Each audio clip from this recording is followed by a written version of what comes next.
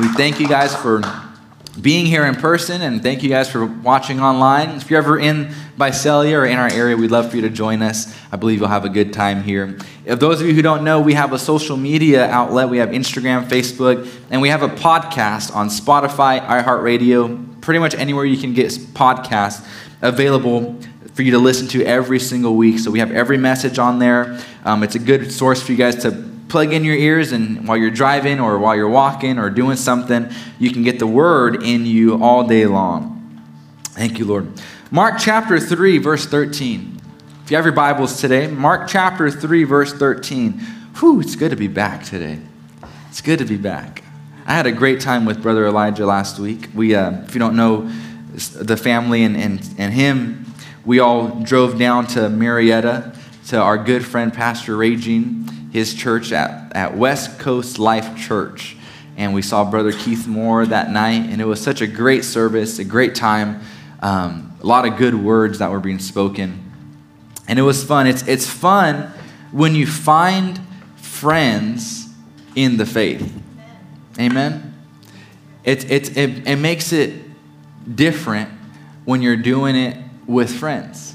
It's a lot harder to do this life of faith all alone. It's very difficult. It's very hard when you're secluding yourself and when you make yourself isolated. It's very hard to keep going and to finish the race, as opposed to if you were with a lot of friends and you had people who were like-minded in what you believe. Amen? And that's just our personal testimony. You can read it in one of my books. I don't know which one it's in, but we, Stephanie and I, when we first got turned on to the Lord and what the Lord was showing us through the scriptures back in 2017, there were just some things that blew our minds, and things that were pretty much brand new to us, although we were Christians for our whole life. The church failed to show us these things, and a lot of people are in that situation where they're going to church, but the messages are watered down, and there's not any power working in that church, and so they're not experiencing life change. And so we got turned on to some amazing truths that we've been sharing with you over the past year and a half, almost 2 years now. And when we started getting this in us and sharing it with people and our friends, we got a lot of backlash. A lot of people ridiculing us and people calling us crazy for believing what we believe. And so it got lonely. It got real lonely because we didn't have any friends that related to us in the same area of faith. We felt like we were by ourselves. And then the Lord, we didn't seek them out. We didn't find these people, but the Lord, He divinely placed people in our life that had the like-minded faith, and it brought us that company. It brought us that companionship, and it made it a lot easier for us to fight the fight of faith. Amen? And these people that He first brought to us, they lived in different states. We had friends who lived in Texas that moved to Colorado. We have friends that live in Illinois. We have friends that live in Missouri. Friends that live in all of these places in the United States that don't live next to us, but they were still like-minded in the faith. So they gave us that communion, that fellowship, that companionship. And then Brother Elijah Morrell, he brought a bunch of friends for Spirit Wind Conference last November, and he got us connected to a handful of other ministers that believe the same exact way. And so now we have connections out the wazoo of people who believe the same way that we do.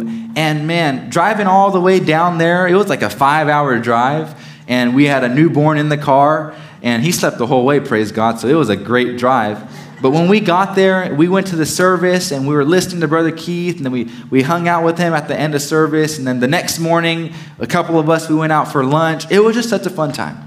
It was fun. And it got me thinking, this is what church is about. Yes. This is church right here. It's fun. Yes, it's fun being with like-minded people, yes. Right? Yeah. I mean, how hard is it to be sitting at the dinner table when you're a Raider fan and you have a Bronco fan on the other side? It's hard. You just want to leave. But when you have people in common, and you have things in common with people, and you have people with like-minded faith, it gets fun. It gets fun. So today I want to just talk to you about some scriptures that the Lord led me to talk about this morning. And again, we're starting in Mark chapter 13. If you haven't found it by now, I'm a little concerned. Mark chapter 13. Let me read it out of my Bible. Thank you, Lord. But this is the account of Jesus. I'm sorry, did I say Mark chapter 13 or 3? Mark chapter 3, verse 13. This is the account where Jesus, he takes up his 12 disciples. And it starts here in verse 13. He said, he went up on the mountain and he called to him those he himself wanted. Did you know Jesus is calling you right now? Because he wants you. He loves you.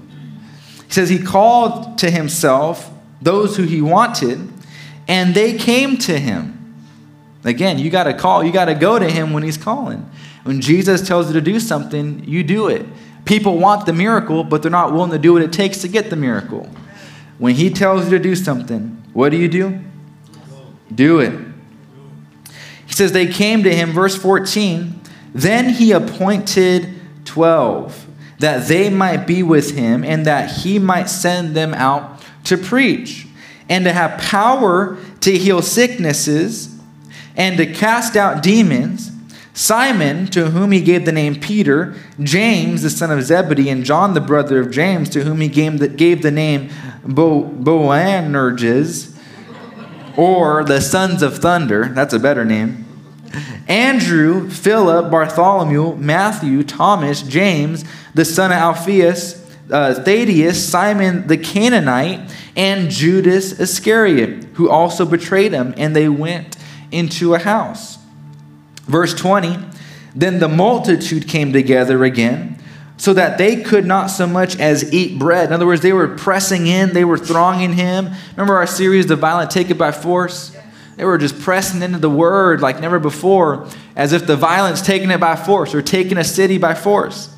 And it says that they couldn't even eat bread, meaning that there wasn't time to eat. There were so many people pressing into them that their time to eat was taken away from them. But what was the purpose? Why were they pressing in? We just read it.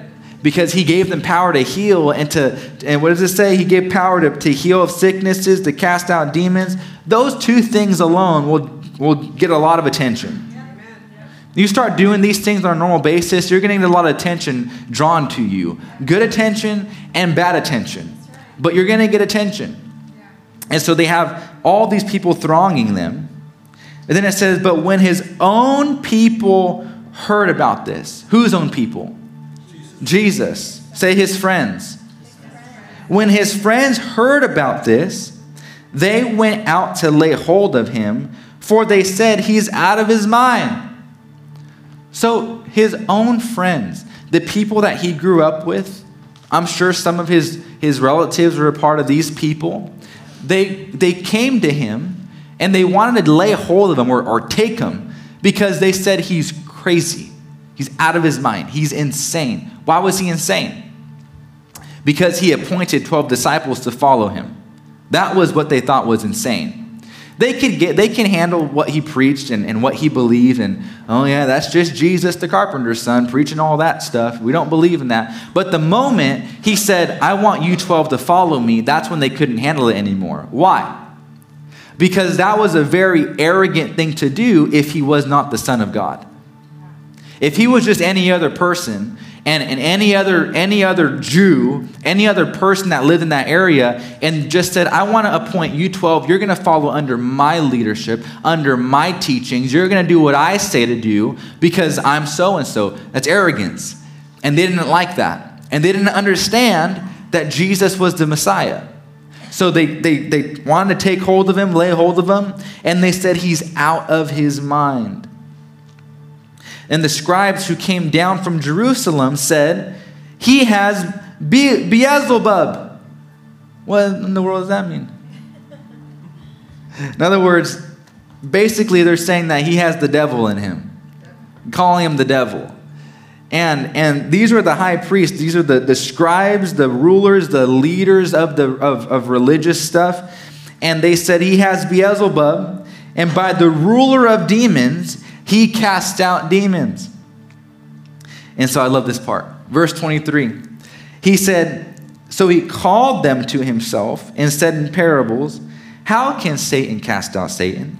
If a kingdom is divided against itself, that kingdom cannot stand. And if a house is divided against itself, that house cannot stand. And if Satan has risen up against himself and is divided, he cannot stand, but has an end. No one can enter a strong man's house and plunder his goods unless he first binds the strong man, and then he will plunder his house. Does that make sense? This is a parable, so it shouldn't make sense if you're not of him. If this makes sense, it's because you are of him. That's why he spoke in parables. He spoke in parables so that they who are without couldn't understand. He hid the mysteries of God for you, not from you. So if you understand that this morning, praise God, you're of him. But he said this, that's what he said. Satan, how can he cast out Satan? How can a kingdom that's divided stand? It can't.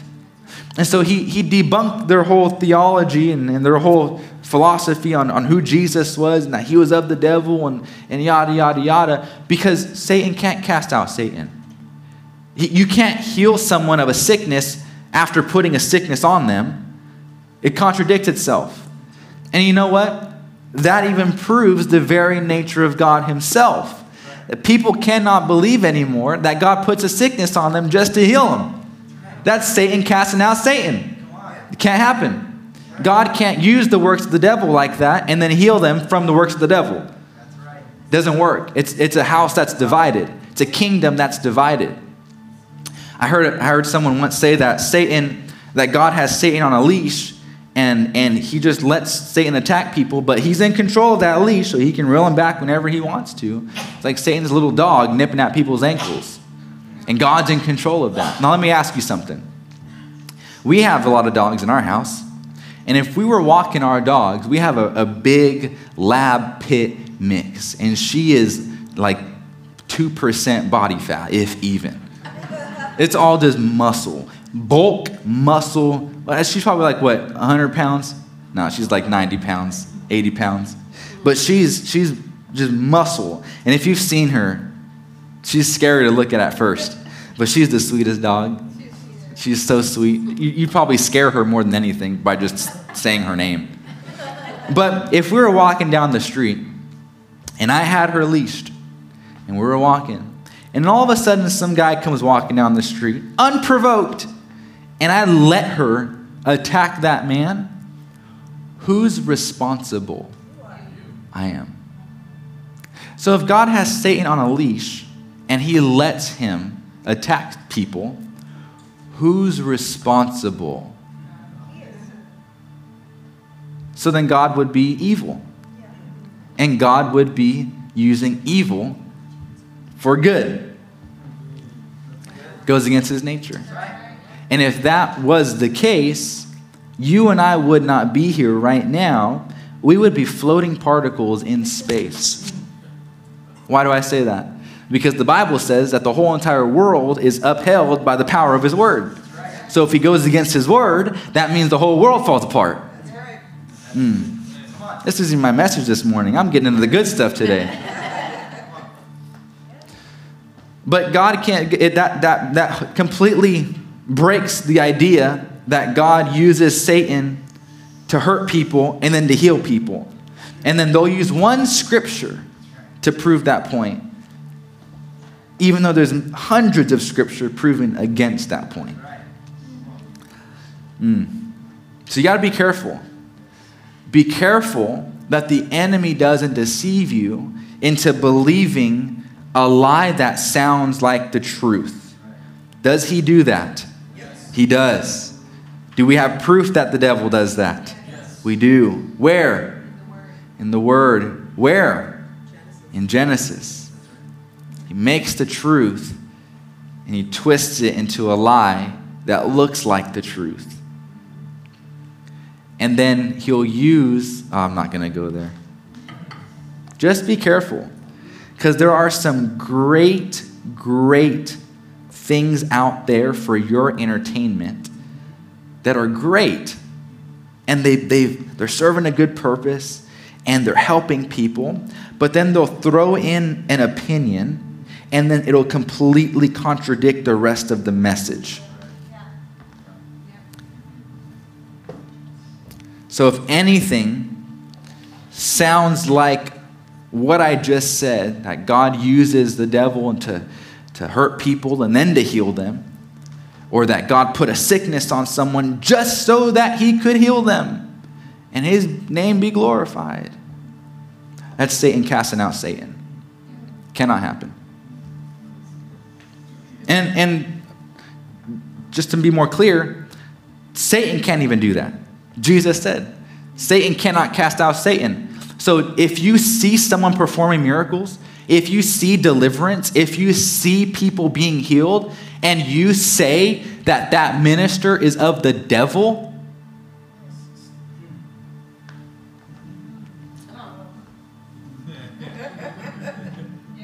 I'm just saying, church, it's right here in black and red. Right here. The words of Jesus. I'm not going to get into it too much, but later on, he says that that's blasphemy against the Holy Spirit, which is unpardonable. So the next time you see so-and-so minister healing someone or having a revival and you just don't like it, be careful. Because you could be speaking blasphemy over the Holy Spirit. And I pray to God you'd be ignorant of that. Let's keep going. Can we keep going? Amen. Thank you, Lord. But notice, this was the scribes and the religious leaders accusing Jesus of being of the devil. That's, if you operate in the power of healing and deliverance, if you operate in that long enough, it's not the common people who are going to argue with you. It's going to be the people who have influence. It's going to be the pastor at so-and-so church that leads 3,000 people that comes against you saying, oh, they're of the devil. Why? Oh, because I'm not doing that stuff and I have 3,000 people in my church. Well, that's easy. Cast out a demon and then tell me that that's good. Tell me that your success is awesome. See, it takes faith, but it takes submission to God to be able to do these things. God's already anointed all of us with this power, but the only ones who are operating in this power are the ones who believe it. Yeah.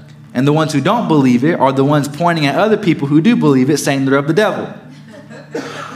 So, that one's free. Go to Galatians chapter 6, verse 10. What's my point, Matt? What's the point? I'll get to it. We still have 3 hours.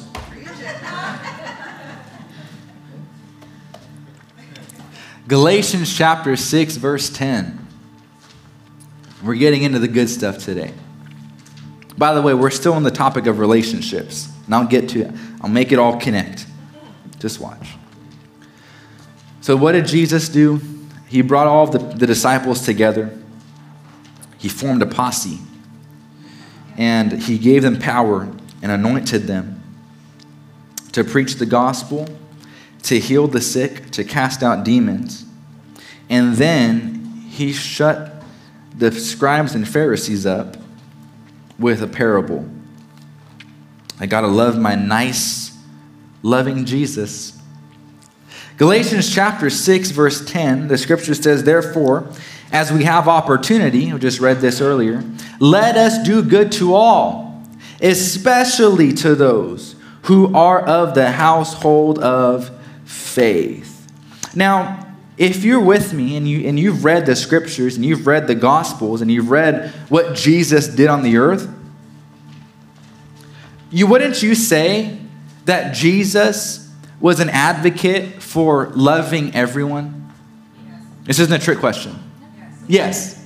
Jesus told us to love everyone. Love your neighbors. Love your enemies. Pray for those that persecute you. Bless those that curse you. He said, love your neighbors. If you love those who love you, what good is that? Love those who don't love you. He was an advocate for loving people. right? But then Paul says, when you have an opportunity, do good to all, but then there's that word especially. Especially to those who are of the household of faith. What does he mean? What he's meaning is, it's wrong for you to step over a brother and sister in Christ just to go help a lost one. That's wrong. That you should be helping your family first, then everyone else. Jesus even gave those instructions to the disciples after he had risen from the dead and he was going to ascend. He said, first, wait here in Jerusalem, then go to Judea, then go to the outermost parts of the earth. He gave him a process. Start at home, go to the next city, then that neighboring city, then go to the ends of the earth. Start at your home, then go to a friend, then go to your strangers, and then go to the outmost part of the earth. That's what Paul's saying too. Do good to those. Do good to all, but especially those in the household of faith. Why do I say all this? Because a house divided cannot stand. We're the household of faith. I pray this prayer over you every single week, that you're always welcome here in our household of faith. That's because we are a house. I didn't make it up. It's in the Bible. We just read it. It's the household of faith that we are in. And it's very important that we nourish and that we edify and encourage and take care of us before others. That might sound selfish, but hear me out. I don't care about you taking care of me. I want to take care of you. It's not about you taking care of me. It's me taking care of you. It's not about you having me take care of you. It's about you taking care of me. Do you see that? Yes. I'm not saying this to take care of the household of faith so that we are taken care of. Nothing to do with me. My God's my provider. He's my source. I trust in him. He'll always provide, always care for me. But the family of faith, we are a household of faith, needs to care for each other before we think we can go conquer the gates of hell. Because if we're a house that's divided, guess what we cannot do? Conquer the gates of hell. What the enemy loves to do is he likes to slip into the cracks and start eating away at parts of the household, making it unstable and making it weak. He attacks the strong points, the strong points, and makes them weak points. Can a house that has a lot of weak points stand structurally? No. What did Jesus say about the man who built his house on the sand? When the storms come, it falls. But the one who builds it on the rock, what happens? It stays, it stands, it's strong. Why? It was on a firm foundation. Firm foundation. Here's the difference. The Lord just showed me this right now, praise God. The sand, what is sand? It's grains, sure. But if you take a grain of sand under a microscope, what does it look like? Well, rocks. Millions and millions of little tiny rocks. And the house was unstable. But on one big rock, the house was strong. What's my point? My point is, we need to stay away from division and stay away from altering motives. Because you can have a lot of people in your church with a lot of different beliefs and views, and it's going to be like the sand. But when you get your church in one belief, with one doctrine, with one view, you build your house on the rock.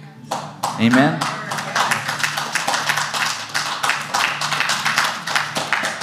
This is why, you see, the Bible's so funny, because actually the Bible's not funny. It's the people who interpret the Bible are funny. Give me 1 second. I'm going to look up something for you guys to give a better illustration. Jesus was talking to a lot of people in John chapter 12. I love technology. It's like you can find things like that. John chapter 12, you don't have to turn there. I'm going to turn there really quick. And you don't have to put it on the screens either. This is just for fun. Another free one right here. In John chapter 12, verse 32, the Bible says that Jesus was talking, and he's predicting his death on the cross. That's the topic of this verse, of this scripture.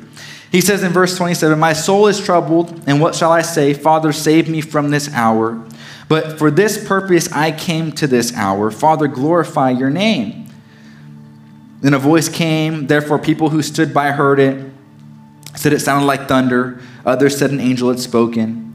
But then Jesus said, he answered and said, "This voice did not come because of me, but for your sake. Now this is it right here. It says, now in verse 31 is the judgment of this world. So what's the topic? Judgment. Now is the judgment of this world. Now the ruler of this world will be cast out, and I, if I am lifted up from the earth, will draw all peoples to myself. Now if you're reading your Bible, and I encourage you to do this, John chapter 12, verse 32. Peoples in my Bible, New King James, and the King James will show this, is italicized. Have you ever read your Bible wondering why a certain word's italicized? It's not for the writer to put emphasis on it. The reason why that letters and words are italicized in your Bible is because the translator of this version of the Bible had enough audacity and integrity to say, this isn't in the original translation. I just put it in there for grammatical sense, for the most part. If you take it out, it just says, and I, if I am lifted up from the earth, will draw all to myself. You take peoples out, because he put it in there. You take peoples out, he's drawing all to himself. One more time, what was the topic? Judgment. See, people will take this verse and say, if we just preach Jesus, and Jesus loves, and Jesus this, and he accepts all, then we'll draw all the crowds. And what they do, you have a church full of 10,000 people, and the message is, Jesus loves you no matter how you are. He loves you as you are. Stay as you are. No judgment. All happy, peace on earth. Oh, that's so easy to draw a crowd. Come on. That is easy. But that's not what Jesus was saying. He said, if I am lifted up, I will draw all judgment on me. Meaning when I'm lifted up on the cross, I will bring all the judgment on the cross. And that was the meaning of that scripture. You see that? But people have taken it and said, if we just preach Jesus, if we just lift the name of Jesus and nothing else, don't talk about anything else, just Jesus, we'll have all people come. And they do, because that's easy. But preach the rest of the Bible. Preach everything. Don't just preach, oh man. I heard Brother Keith Moore say this last week, and I loved it.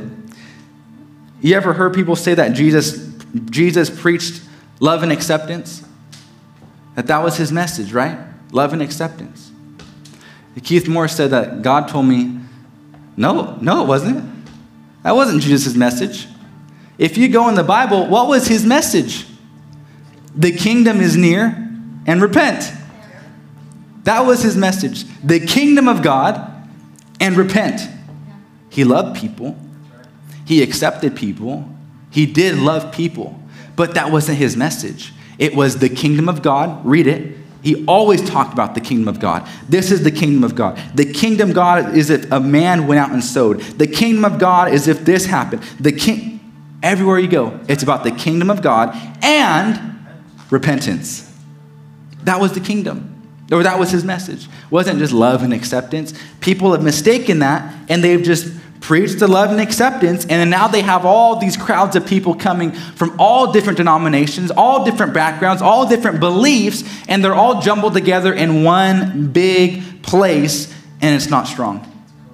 It's not effective. It's not able to plunder the gates of hell. That's good. Thank you, Lord. Go to 1 Corinthians. 1 Corinthians chapter 12. 1 Corinthians chapter 12. Thank you, Lord. We're going to read a few verses in here, if that's all right. 1 Corinthians chapter 12 says this.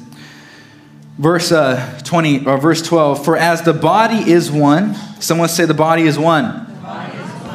And has many members, but all the members of that one body, being many, are one body.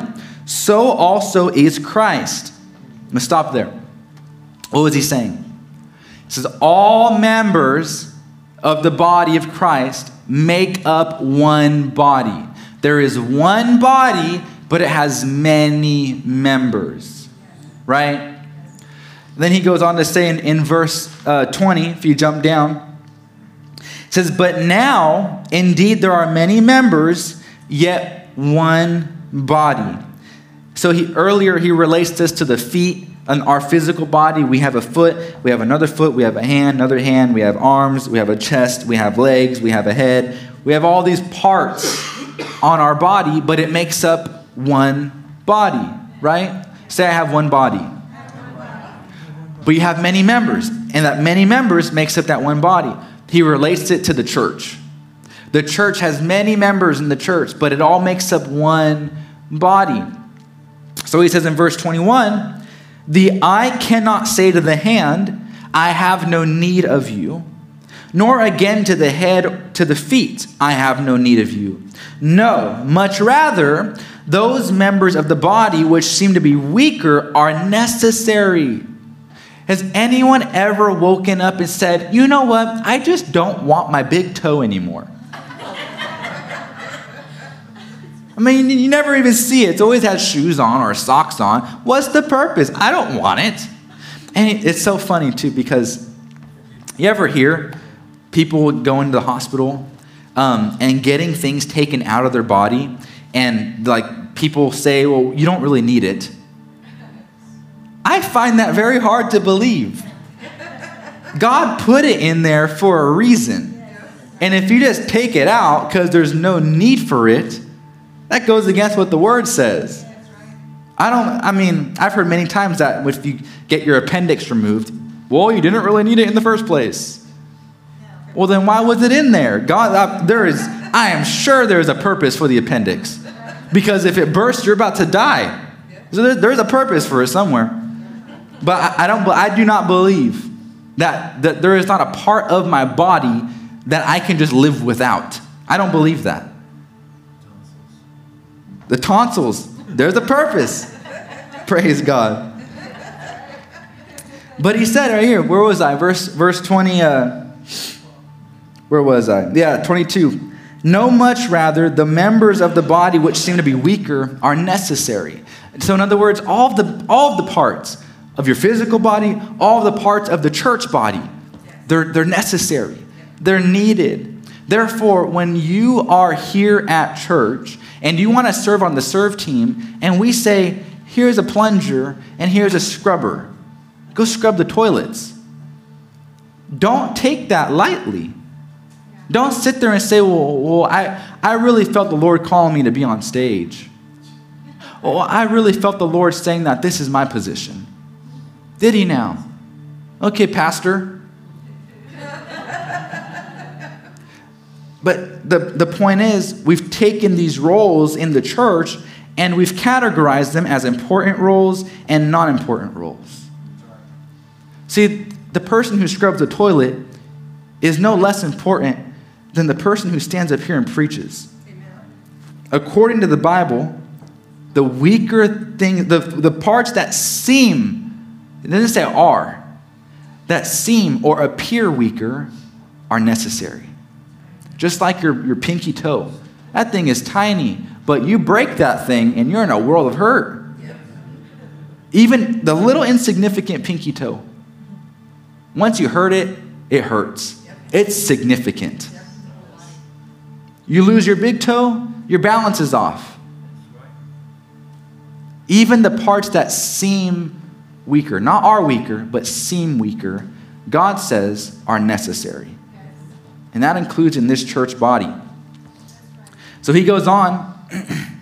He says in verse 23, and those members of the body which we think to be less honorable, on these we bestow a greater honor. And our unpresentable parts have greater modesty, but our presentable parts have no need.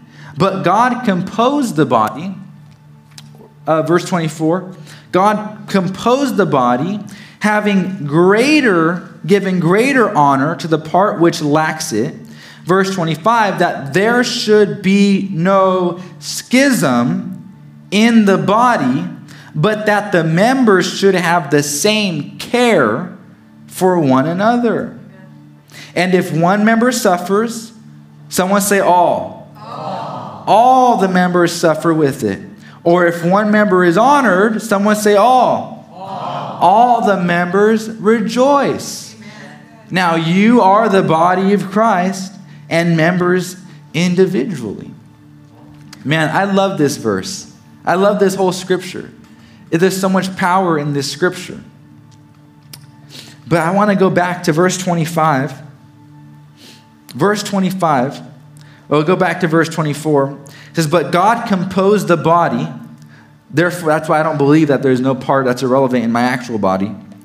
God composed the body, having given greater honor to the part which lacks it, that there should be no schism. Someone say schism. Say with the like a German schism. That there should be no schism. What does that mean? Go to the New International Version of this. It says, while our presentable parts need no special treatment, but God has put the body together, giving greater honor to the parts that lacked it, so that there should be no, say it out loud, division in the body. Thank you, Lord. There is no division. If there's division in the body, it becomes ineffective.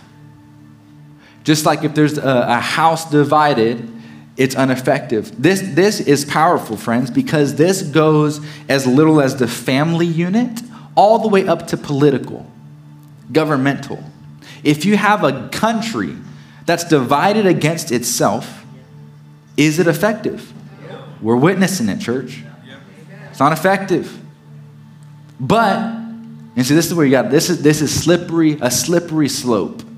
Because then you'll have the people who are fighting for the one world stuff say, oh, we all just need to unite together, coexist. That's not what this is talking about. But if we can see from physical evidence of our nation how division keeps a country ineffective, keeps a people powerless. And it goes all the way up to the government, down to the churches, all the way down to the single family unit, down to you and your spouse. That's right. If there's any division in that body, it's ineffective. So what is the devil trying to do? Give division. Thank you, Lord. We all understand that there is power in unity, correct? But there's power in division. We see both in Genesis chapter 11, where the people built the Tower of Babel trying to reach the heavens. And it says that God said in verse 6, indeed the people are one, and they all have one language. What does that say? Unity. Unity, being in one accord. And this is what they began to do. Now, nothing that they propose to do will be withheld from them. The King James says that nothing which they've imagined to do will be withheld. In other words, there's power in imagination, which is another book that I have, I don't have one, but I might have one. It's a teaching I have called the Thoughtful Life. It talks about how powerful your thoughts are and your imagination is. But the other part of this was the unity. The unity of the believers was so strong, not the believers, of these people were so strong that God said nothing will be restrained from them. Nothing will be withheld from them. So God had to go down, and what did he do? Cause division. He separated them by their language so they couldn't understand each other anymore. He divided them. And if you ever find this trend in the scriptures, what is the devil always trying to do? He's trying to copy God. He always tries to copy God and do what God does with his own flair on it. Because one, he's trying to unite all the people of the world to be against the Lord. And two, he's trying to divide people that are in the body so that there's not any power anymore. God divided the people, but there was a great purpose to it. And the devil is always trying to follow in his footsteps for his purpose. So you have to be able to identify, because there's certain things that the devil will try to do and put this act or this work in a box that looks good. The Bible says that he's disguised as an angel of light. He's tricky. He's clever. And the only way to detect him is knowing what the Word says, knowing how God's character is. But the purpose here, why God, he purposefully and intricately, I'm not even going to try to say it, intricately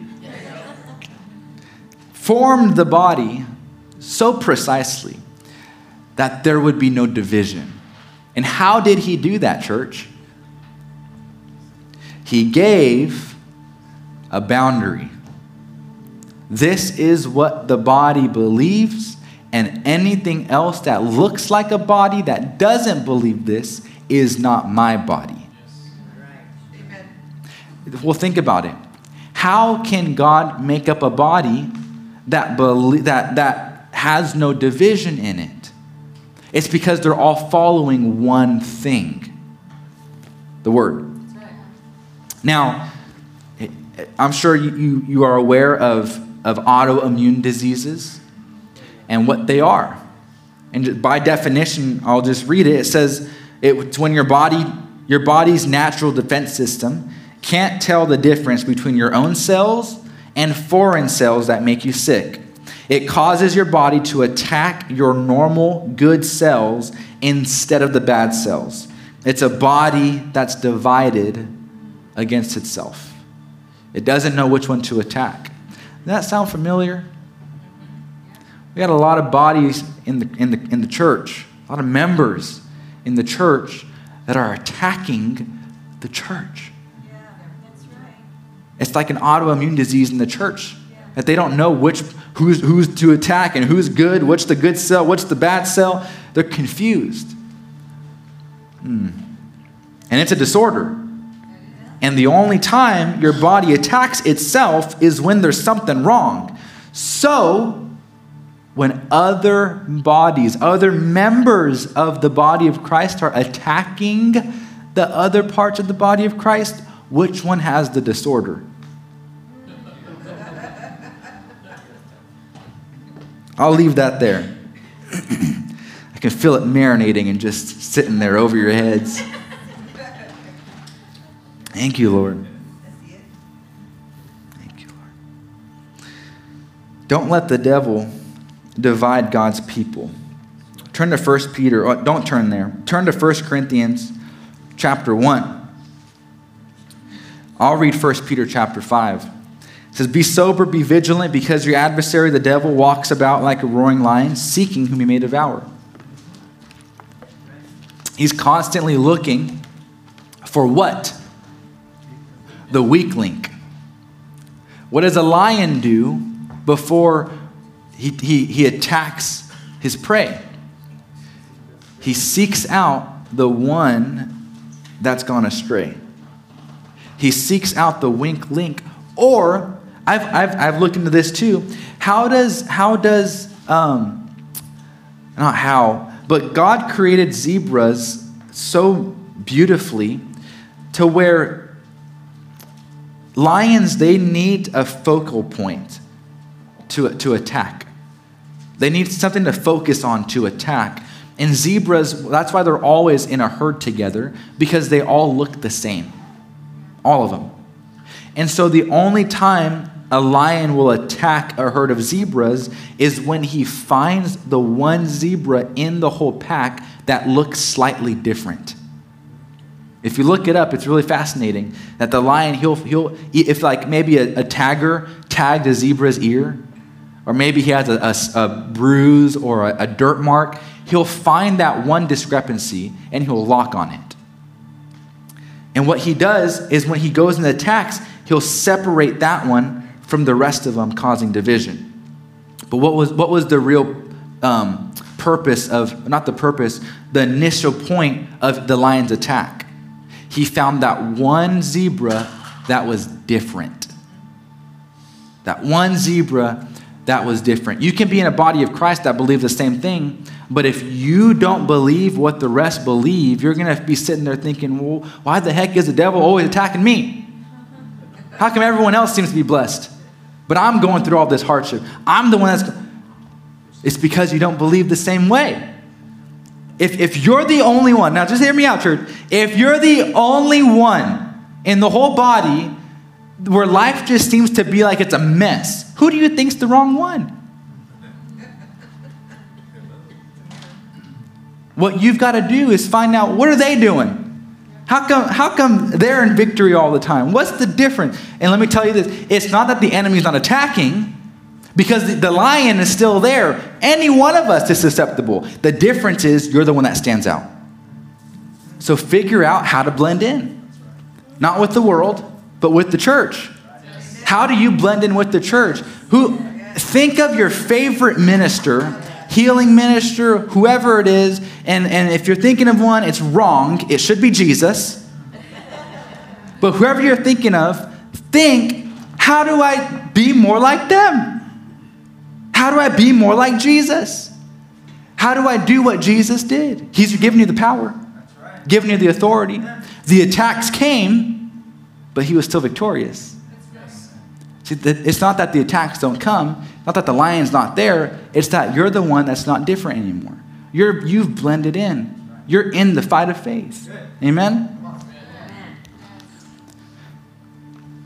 If you found 1 Corinthians yet? The devil is trying to separate you from the rest of the pack so he can devour you. According to the Center of Study, I've looked this up, the Center for Study of Global Christianity, there are more than 200 Christian denominations in the U.S. Dang. 200 denominations. And 45,000 denominations globally. That's crazy. It all started with Constantine.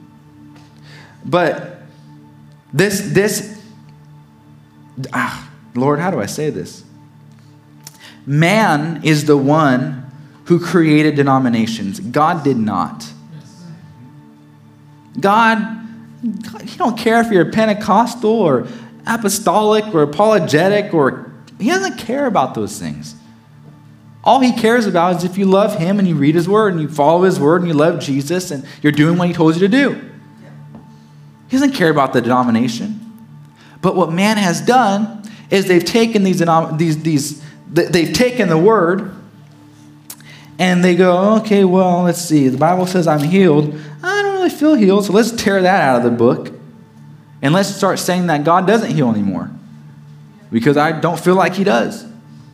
And I'll find one scripture that kind of supports it, but doesn't in any way whatsoever, but I'll twist it. And then they'll make that denomination. And then the other group will say, well, no, you have to be baptized.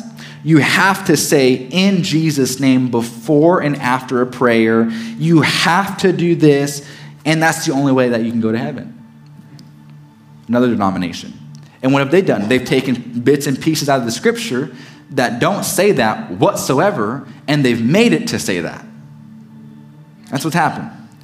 And there's all these denominations around the world because man didn't like what it said, and they've made their own version. So regardless if you're a Pentecostal or a Baptist or whatever, you have to understand there's some flaw in it. I don't care what you are. If you're a Pentecostal, you might believe in the word, but you mix some doubt and unbelief in it a little bit. If you're a Baptist, you don't believe any of the works of the Holy Spirit are evident today and that they all passed away. There's something wrong there. If you're any denomination, you need to understand there is a flaw somewhere in your doctrine. Because if you think your doctrine is the perfect doctrine, you're deceived. What are we? You don't know, because I don't say nothing.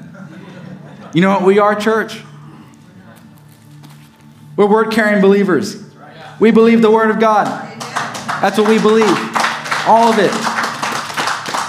And I can say that our doctrine's perfect because we don't have a denomination. We just believe the Word. So if you're calling it imperfect, you're calling the Word imperfect. Do I know everything? No. I don't say that. But we're not going to be stuck in a category that says this and that, and you have to do this and that, or else you're wrong. That's not what the Bible says. Believe in the Bible. Let me show you something else. Did you find 1 Corinthians yet? Yes. We read a portion of this last week with Brother Elijah. This is a different instance of this, and it's worded a little differently. But it said, "Now I plead with you, brethren, by the name of our Lord Jesus Christ, that you all speak the same thing." Someone say the same thing. The same thing.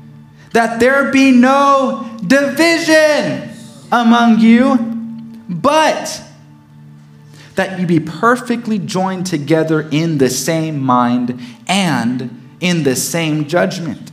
For it has been declared to me concerning you, my brethren, by those of Chloe's household, that there are contentions among you.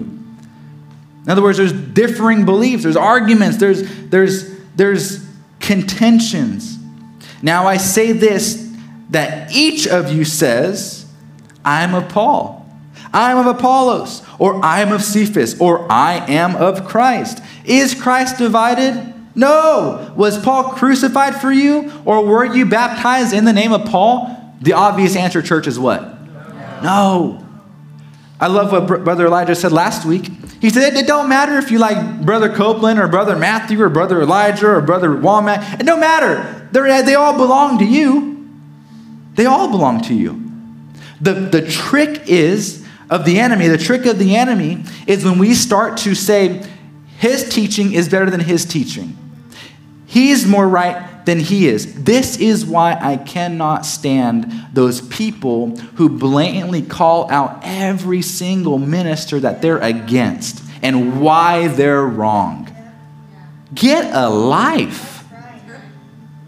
Man, that's a sad life to sit there and just study all of these people, why they're wrong, why they said this. This 1 30-second clip of them explains why they're of the devil. Thank God for his grace.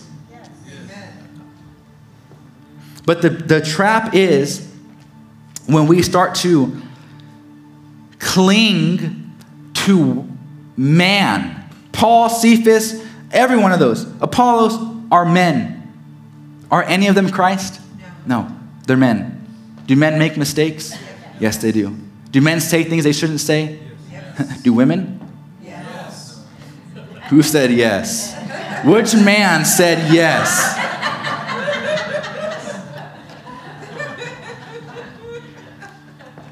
We make mistakes. We say things we shouldn't say. Especially when there's a TV camera in your face and they're pointing questions at you and making you look like the devil. It's going to be pressure.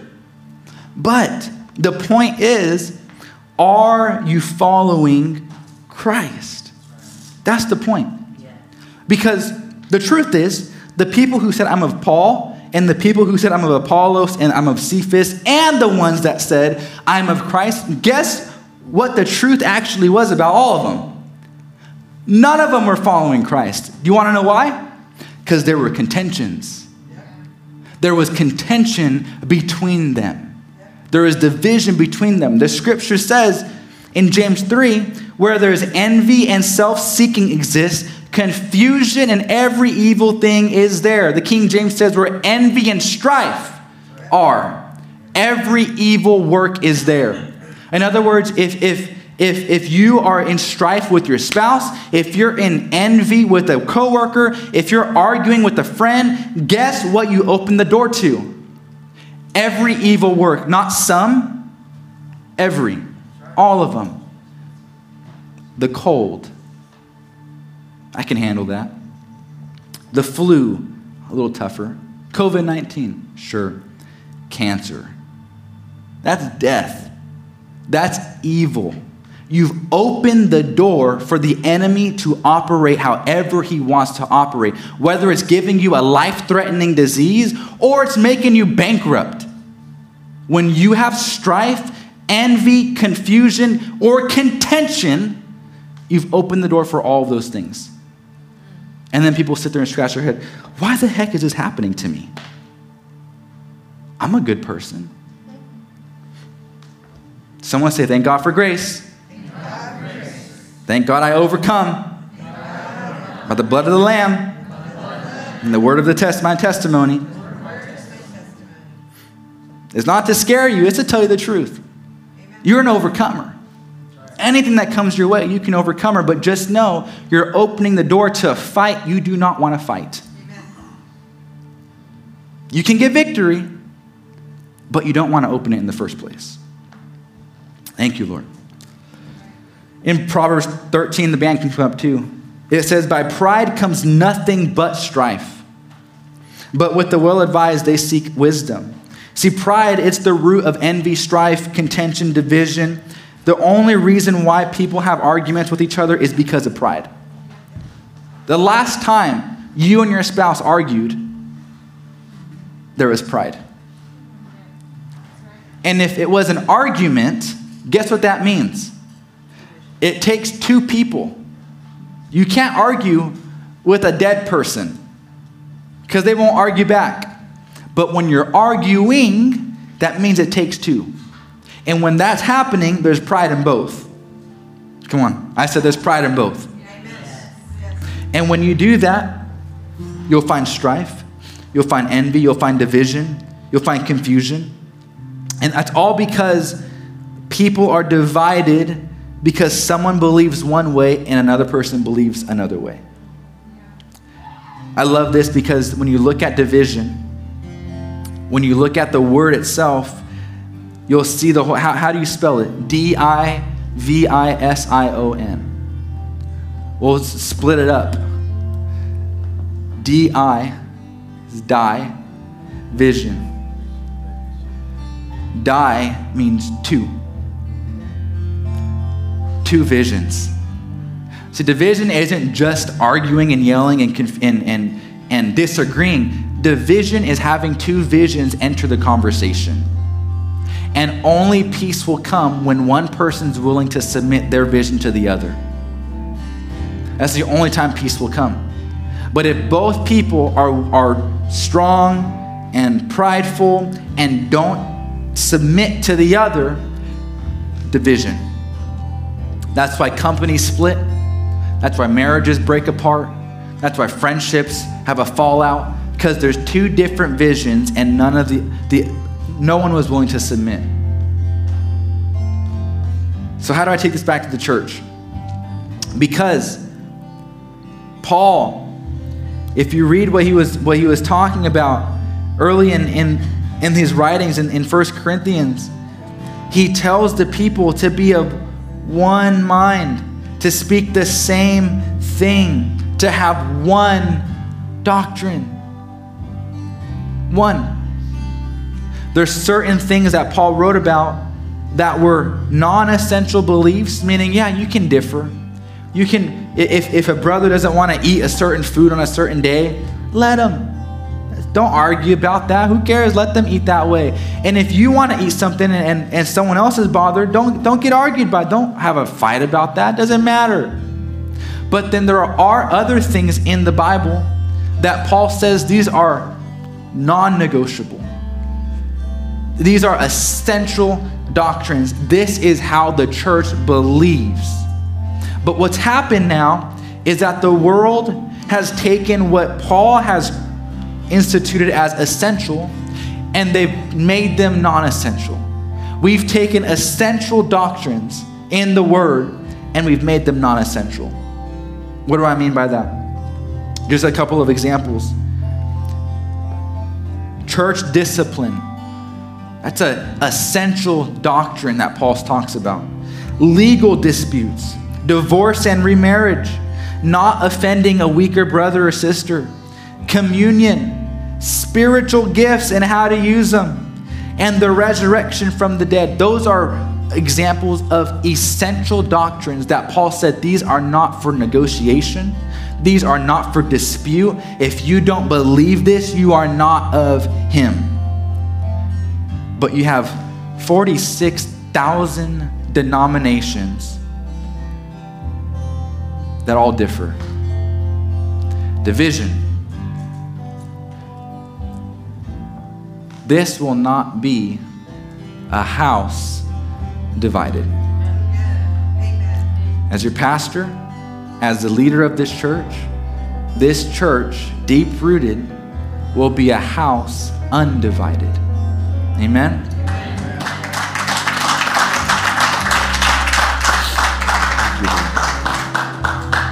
There's power in unity. And the reason why I said that none of the people that said, I'm of Paul, or I'm of Apollos, or I'm of Cephas, none of them were actually of Christ, because Christ would never lead them to get into a dispute on who is who. Christ wouldn't lead them to get into division. Amen.